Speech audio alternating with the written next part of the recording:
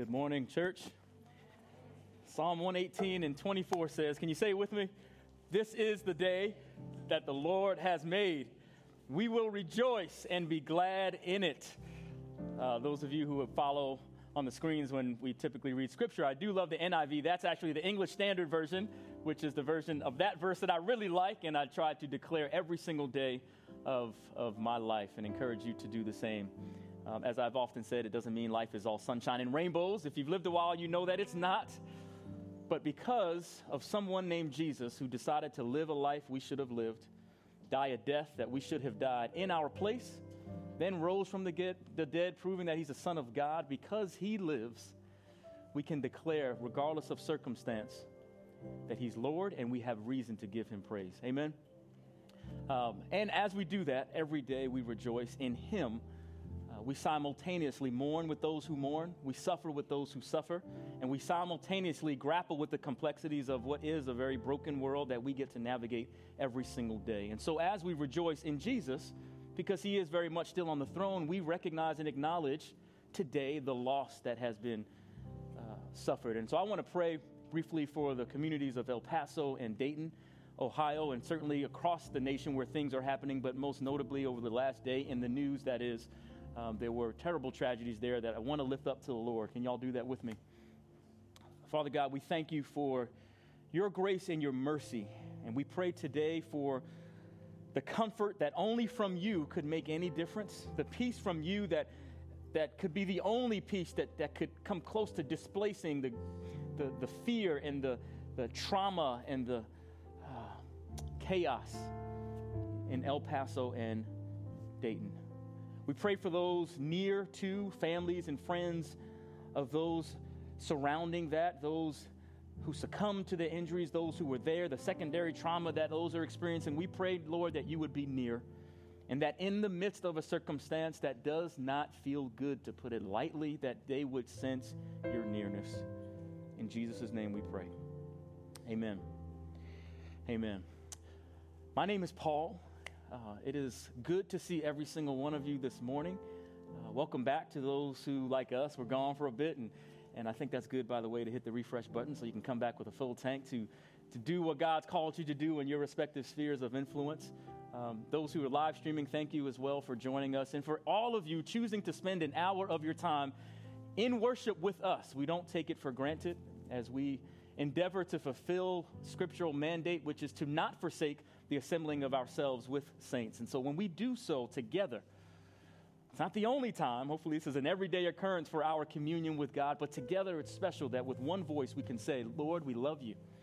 And as the hymn says, great is thy faithfulness. Great is thy faithfulness. Morning by morning, new mercies I see. I know I didn't help myself breathe last night. Any of y'all? But every day, God, you keep me breathing without me thinking about it. Great is thy faithfulness, and all that we need, he has provided. And so we're thankful that corporately you've decided to share with us this moment of worship. And to that end, I pray that you've been met with a sweet sense of God's presence through people at the door, through worship and transition, and certainly communion of the Lord's table and the offering message that we give each week. Thank you. Thank you for engaging with us today. I'm going to jump right into the word. I will be brief, however long that takes. And I want you to join me in 1 Corinthians chapter 12. And as you do that, shout out to every volunteer who makes what we see and experience here happen.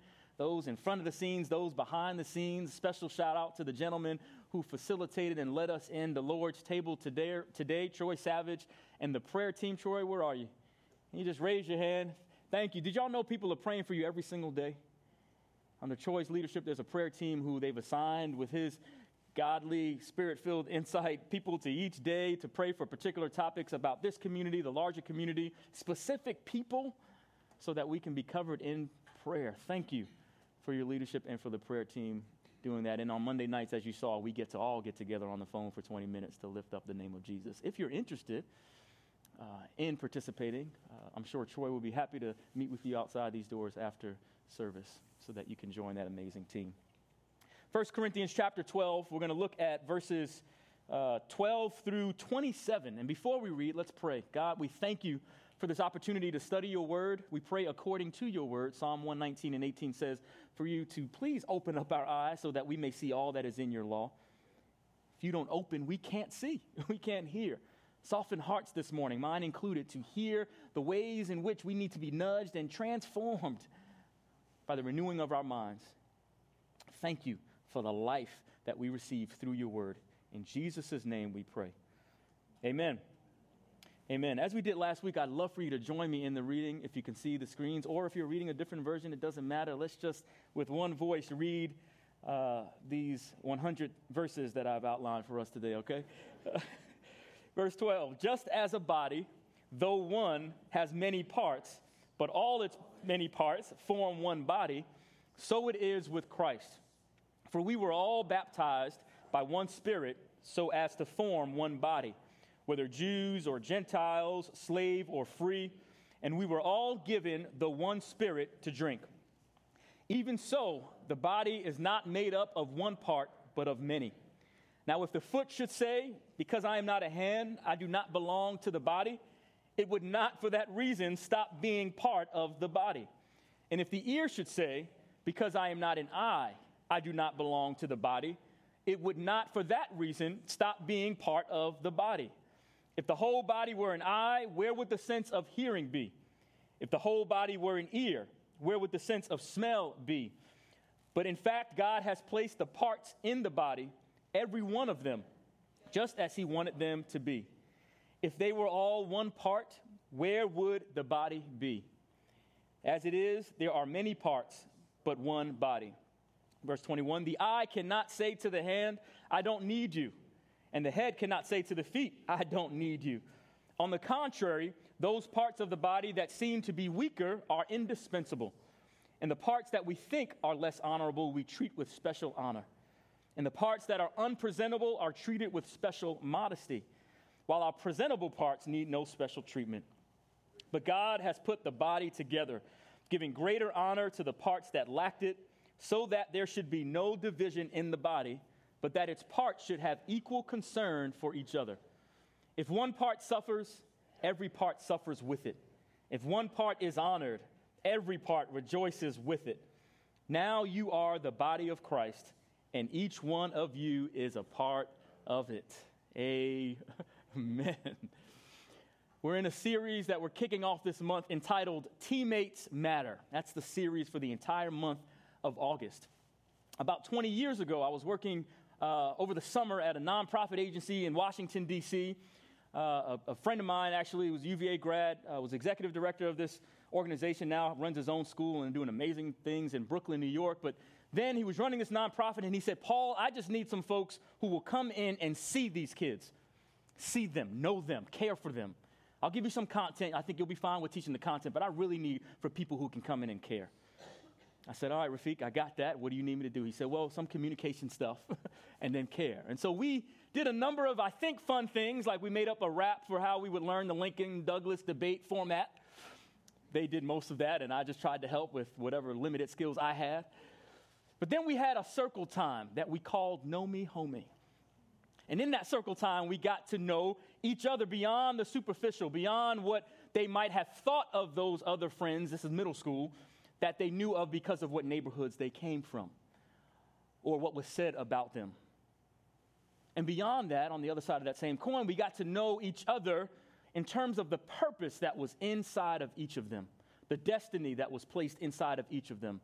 And as such, that little community of ours, through that however many weeks over the summer, we were able to grow and build together, not tearing down, but building up, identifying the purpose and destiny inside each of those young men and young women. And what I said to them was, if ever you feel like somebody is not knowing you, or you feel like maybe somebody's not appreciating the gifts you have, at any point you can say, whether circle time or not, hey, know me, homie. A few years after that, I told my wife about that experience, and I'm like, man, I had this really great time. It was a cool time. I wonder what those kids are up to. And we had a circle time, and we called it Know Me, Homie. And my bride and I, when we're at our best, we're just joking and laughing and joning each other while building up, but we got jokes for days. And that one, she never let me off the hook for. Her head went in her hand, and she said, Know Me, Homie. Who thought of that? And she's not let me live it down since. Thank you, babe. But now I've got a congregation who won't let me live it down either, because that's the title of today's sermon. Know me, homie. Turn to your neighbor and just say, know me, homie. You do that about 3 more times, and it's getting recorded. I got myself in some trouble. But just like the nonprofit organization community we were trying to develop, we too in the body of Christ can know each other a little bit better. And to that end, we can know and recognize and appreciate more so the gifts that he's placed in each part of the body, because we are all one body and each part affects the other. As an undergraduate, I majored in sports medicine, where I was thrilled and fascinated by how little things that happen in one small part of the body would drastically impact the rest of the body. When I ruptured my Achilles a few years ago, I learned just how much I needed to work on my hamstrings, for example, and the difference that would make in my Achilles working a little bit better. The people at the church of Corinth were experiencing some difficulty, to put it lightly, around appreciating each other and the gifts that they each had inside of them. And if you were here a few weeks ago when I spoke from 1 Corinthians 4, you might remember some of that backdrop, so I may skip over a little bit of it for context, but let me say a little bit about the Apostle Paul, as is relevant to this entire book, but also this passage. Apostle Paul, born as, for those who might know, you can fill in that blank, Saul of Tarsus. The brother was zealous for his faith, so much so that he persecuted the church. Felt that they were distorting Judaism, felt that they were in many ways perpetuating a false Messiah, so he would run up in churches and literally drag folks out, beating them. And he was even there and oversaw and condoned in many respects the stoning to death of Stephen. Paul was a bad dude, Saul rather. And then he, on the road to Damascus, met Jesus, or Jesus met him. And I would stay there if I weren't trying to be a little bit expeditious this morning, but how many are glad that he met you on your road? When I think of the road that I was traveling to, so many things that we all will travel to on a road by ourselves: immorality, envy, jealousy, pride, self-destruction. And yet Jesus decided, I'm going to meet you and change your life. Met Saul on the road to Damascus, blinded him. He hears, he listens. He says, I'm following you now. His name is changed to Paul, and he becomes evangelist extraordinaire, church planter, an amazing theologian, and then goes about planting churches all over the place. He had the first missionary journey. The second missionary journey is the context within which this scripture is resting. He planted churches in Philippi, Thessalonica, Berea, went down to Athens, if you're familiar with the more popular Mars Hill address. That's where he preached that. And then afterwards, he comes to the city of Corinth, city that was quite affluent, very diverse, and paganism was running rampant. And he said, yep, right here, we're going to plant a church here. Stayed there for 18 months, developing, building up this church, leaves, and a few years later, he's in Ephesus doing his thing there when he gets word that they were having some problems in the city of Corinth. So he writes a brief letter, as we see in 1 Corinthians chapter 5, verse 9. Brief letter to address it, but it didn't really address the problems. In fact, Chloe, a lot of people in her house, that was the name of the woman whose household, came back and said, hey, thanks for the letter, but we still having issues. There's a lot of division, backbiting, issues with orderly worship, with foods being sacrificed to idols, all kinds of problems. Can you help? And so Paul then writes another letter that we know as the book of 1 Corinthians to address all of those issues. And the one focused upon in this particular text is that of jealousy and pride, because they were a church plant dealing with, as they were mostly recently converted, issues of discarding certain parts of the body. In my imagination, I think you have a lot of people in a church plant that are filling roles maybe they've never filled before, in leadership positions that might be fresh and new, and maybe some of them said, feels good up here. How you doing down there? We don't really need you. You're not on stage today. And they had this bickering back and forth, jealousy back and forth. And I am of the mindset that I think of what Apostle Paul was saying to the church at Corinth, but I also reference what he says in 2 Corinthians, if I can go there briefly, 13, verse 1, where it says, out of the mouth of two more is every word established. And so some of the hermeneutical principles by which I pursue Scripture leads me to then see, God, what is the thread through the general tenor of Scripture about jealousy or pride? Was this just for the church of Corinth, or might this be for us too? And you can fill in that blank. Proverbs is replete with examples about pride and what that comes before the fall. We can look in 1 Samuel and look at the conversation or the relationship between King Saul and David, a dynamic duo until Saul got a little jealous of the songs being sung about David, and brothers started throwing shade at David, which looked like spears. Literally throwing, I'm going to pin you to the wall, David, because he was jealous. And pride started to surface in his own heart. So we see throughout Scripture, not just in the city of Corinth, but throughout Scripture, which for me says it might be a little relevant for us today, that we need to deal with what could crop up in us as it relates to jealousy and pride. Anybody want to be honest? You don't have to raise your hand and say, yes, there may be a little bit in me that I can rid myself of this morning. You can say amen internally if you don't want to admit that. They were struggling, the church at Corinth was, with proper acknowledgement of each part of the body. They didn't know them. They didn't know the God in them. For my wife, turn to your neighbor and just say, know me, homie. So how do we go about learning from them? A mentor of mine says, the best teacher isn't actually your experience. The best teacher is somebody else's. I don't need to go through all that mess to know that it's just not going to work. Amen. So what can we learn from the city at Corinth, Frankie? For us to pursue this life in concert with one another in the ways that bring glory to God and reconciliation to each other. Romans 8:16 says this, the Spirit himself testifies with our spirit that we are God's children. When we know each other beyond the superficial pleasantries, and on the other side of that coin, the Spirit from which the 12th verse says, 12 and 13th verse says in this text, that we all drink, then we'll recognize just how much we belong to each other. We have all been baptized by the same Spirit, verse 13 says, so as to form one body, Jew, Gentile, slave, free, black, white, rich, poor, Democrat, Republican. Hello, walls and lights.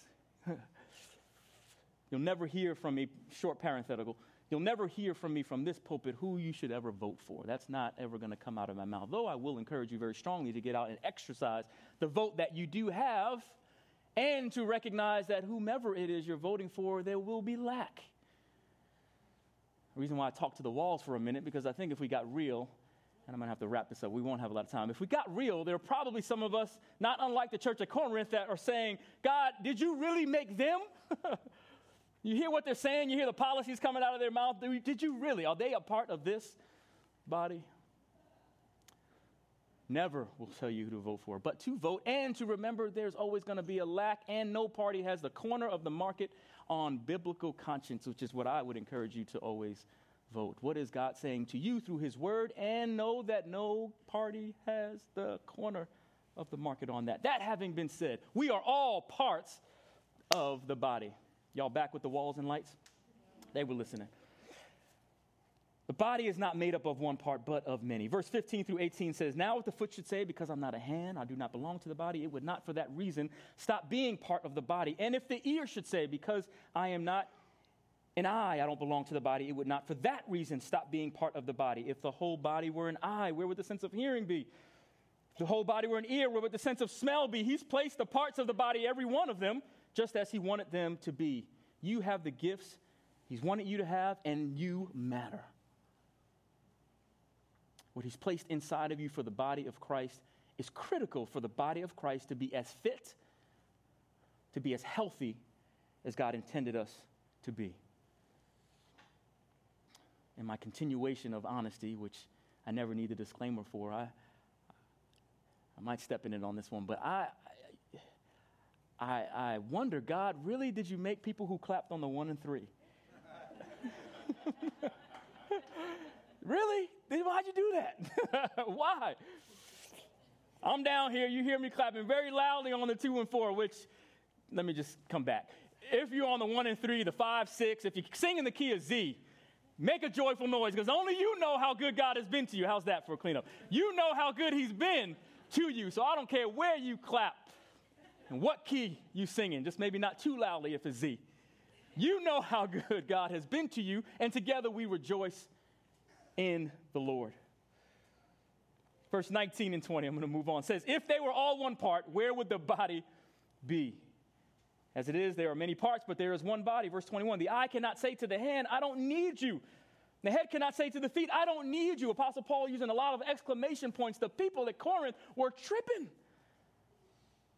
And it's not to say that we don't. There's no stones being thrown here from a glass house. But God, help us to minimize said tripping and just to be about the trip you've called us to make here on earth. Lord, let your will be done on earth as it is in heaven. And may I be a conduit through whom that can happen very well. Those parts that seem to be weaker. Lots of analogies to present here, one of which I think of is that of the heart or the lungs. Seem to be weaker, concealed, right? Fragile, if you will. Not indispensable. May not get all the attention that maybe our face gets, or our hands if we wear jewelry or whatever, but if it weren't there, we'd have some problems. Say, God, what does that look like in the body of Christ? And I came up with a number of examples, but just to whet your appetite for further study later, I thought about those whose seasoning on their life is a bit more than mine. Those who have seen a little bit more in life. They might not be out front saying a whole lot, but trust the whispers in my ear that I get from the wisdom of the elders make a huge difference in the life of this church and the church, Big C. Those in the community, perhaps, that may be thought of by community standards as maybe they won't find themselves in this space, or maybe not. God, help me to see the spirit from which they drink, and whether they are on this pulpit preaching or playing like Tyler, who could be playing anywhere in the country and around the world. Did y'all know how good that brother is? Or whether it's Joseph, who's putting, you don't know it, but you find us because he's gotten out early in the morning and put some stakes in the ground along with his team, those flags. If it's Wendell, making sure that the air, there's no hot air blowing out of the ceiling like it was last week, but by the time you got here, you didn't know because he was running around making sure that we were cooled off, that we accord honor and reverence and praise and appreciation for all of those parts of the body, because none, however it might seem to the natural eye, none are dispensable. Somebody just scream, know me, homie.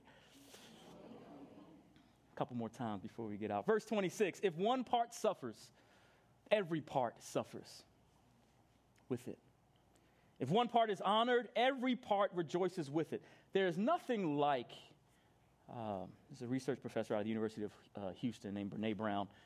There's nothing like, as she puts it, getting in the hole of despair or hurt with someone. Like they're down there and there's nothing like getting in there and saying, you know what, I'm going to sit here with you for as long as it takes. I'm just here. Don't know what to say. Never really been in here before. Don't really know what it's like to be you in this hole, but I'm going to climb on in here. Nothing like that versus, how's it going down there? You okay? You good? I'm sorry. I'm going to pray for you, which is not to minimize prayer. Prayer, we believe it, and it's powerful to pray. But different posture, right? Then let me get in here and spend some time with you. What has it been like? How do I pray with and for you? When one of us suffers, all of us suffer. We mourn with those who mourn, like El Paso and Dayton we prayed for this morning. We mourn with those who feel oppressed by cultural dynamics beyond their control. We suffer with those who are experiencing suffering, even if we can't quite identify. Teammates matter, and the parts of the body, whether or not you know it, if it helps to think of it selfishly, you're better when you do that for another part. My Achilles is better when I concentrated a bit on my hamstring and gave it some attention. Isn't that interesting in society? That's another conversation, how we have to flip it on to how it does benefit you. But if that helps, you're better if you're saying, let me give attention to the homie sitting to my left and right. If I know them a little bit more, I'm actually better as a part of the body if they get stronger. Conversely, how many of you have a friend that you call and they get more excited for you about the good news you've just gotten? Anybody have a friend like that? I do. If you don't, you got to get one. I mean, more excited. Just like, man, okay, I'm going to call you every time I get some good news. I love that. How can I be that for my neighbor? When you call me Frankie and tell us of some good news, when you call me Kendall and tell me, I want to be just as excited. But you know where the enemy will creep in? Again, some imagination here in the church of Corinth, which I think is relevant to us today. It's when somebody calls you and says, and I'm speaking pretty particularly now for the context that we find ourselves in 7 months into a church plant, and says, man, I'm going to be preaching next Sunday. And you're thinking, somewhere in there, man, I thought I was next. or I was going to preach, or I'm going to be heading up the hospitality, or I'm going to, whatever it is, how can you in that moment be like, praise the Lord? Go get it, bro. You got it, sis. I know you. You can do it with the power of God working in and through you. Even if you're thinking, man, why not me? That's real. By the way, I'm looking forward to the day of having some folks from within. We've got a long, deep bench in the body of Christ as it relates to the family of churches we're a part of, and I'm grateful for how they come in almost once a month to just shed light on Scripture and their prayers for us. But God, I am excited about the day when from within y'all get to hear some of what God is doing in and through some of y'all sitting here now to preach this gospel at least once a month, and just a regular rotation of that. But can you be excited when they call you and let you know that their turn is up? Can you do that? Man, I'm going to be running the screens next week. I get to do transition. I get to do, whatever it is that you feel like is, can you be excited? And similarly, can you point out or give excitement to and honor and accord to those who you may never see on stage? I referenced one in Joseph and Wendell and John, who you never see, but he's walking around this place with his eyes peeled to ensure that we can worship in a distraction-free environment. Can you go and find those homies of yours and say, I want to know you and appreciate you and honor you for your part in this body of Christ? If we don't, as I conclude, we can almost guarantee that we are going to devalue someone's existence. Reconcile to God and to each other. I say it often, the cross was messy. That reconciliatory act was messy.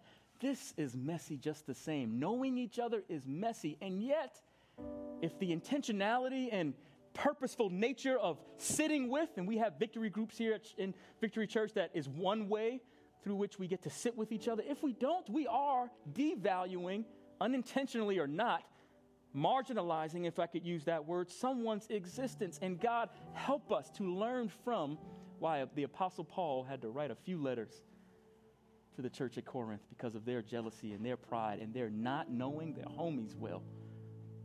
When we know the God in each of us, we will see differently. May we see like God, hear like God, that which He's placed next to us as a part of that body. And I'm glad, in my second conclusion, man, I'm doing the same thing. Old preachers used to do 5 conclusions. This will be the last. I am so glad that we have an example of, even in those moments where we are not as mindful as we should be, as thoughtful as we should be, we have an example of one who knows us. Every hair on our head, He knows us. His thoughts, the Bible says, are like the sands in the seashore.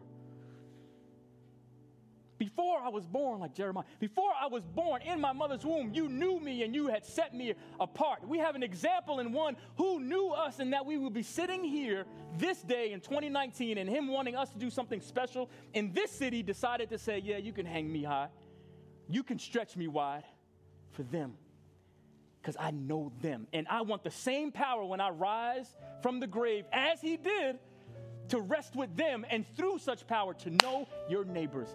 That is a privilege, and that is the honor we get today in saying, know me, homie. And yes, it's kind of phrased in such a way that it sounds like it's about you, but do not get it twisted. It's really about the person sitting next to you who's saying it to you loudly, even though they're not opening their mouths.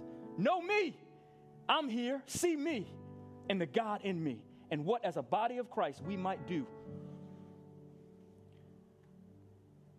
when we get dressed with all of the tools God has given us, breastplates of righteousness, all of that. When we come prepared and have, as somebody testified earlier this morning, the it is written in our spirit like Jesus did in the wilderness, we're like, I see you jealousy, I see you pride. Nah, that's a part of the body. We belong to each other. Let's go.